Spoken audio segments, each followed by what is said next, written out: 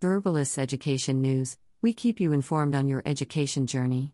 In today's episode, we talk about Welcome to a special podcast episode where we explore groundbreaking news from Study Abroad Canada. Today, we uncover pivotal changes to student visa regulations, including caps and essential measures, all designed to fortify the pathway for legitimate study applications in Canada.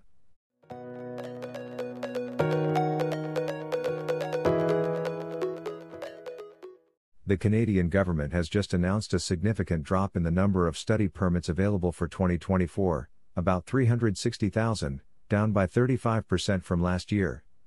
This two-year move is aimed at addressing Canada's housing crisis. Importantly, the cap doesn't apply to students already studying in Canada, renewing their permits, or pursuing master's or PhD degrees. In positive news for graduates of master's or short graduate programs, a 3-year work permit is now available, exceeding the previous duration. However, this change doesn't extend to undergraduate students.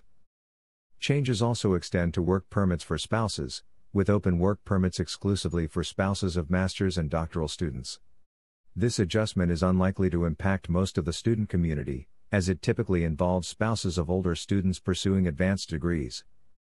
As previously discussed in Verbalist Education News, the recent rules require international students to demonstrate increased funds.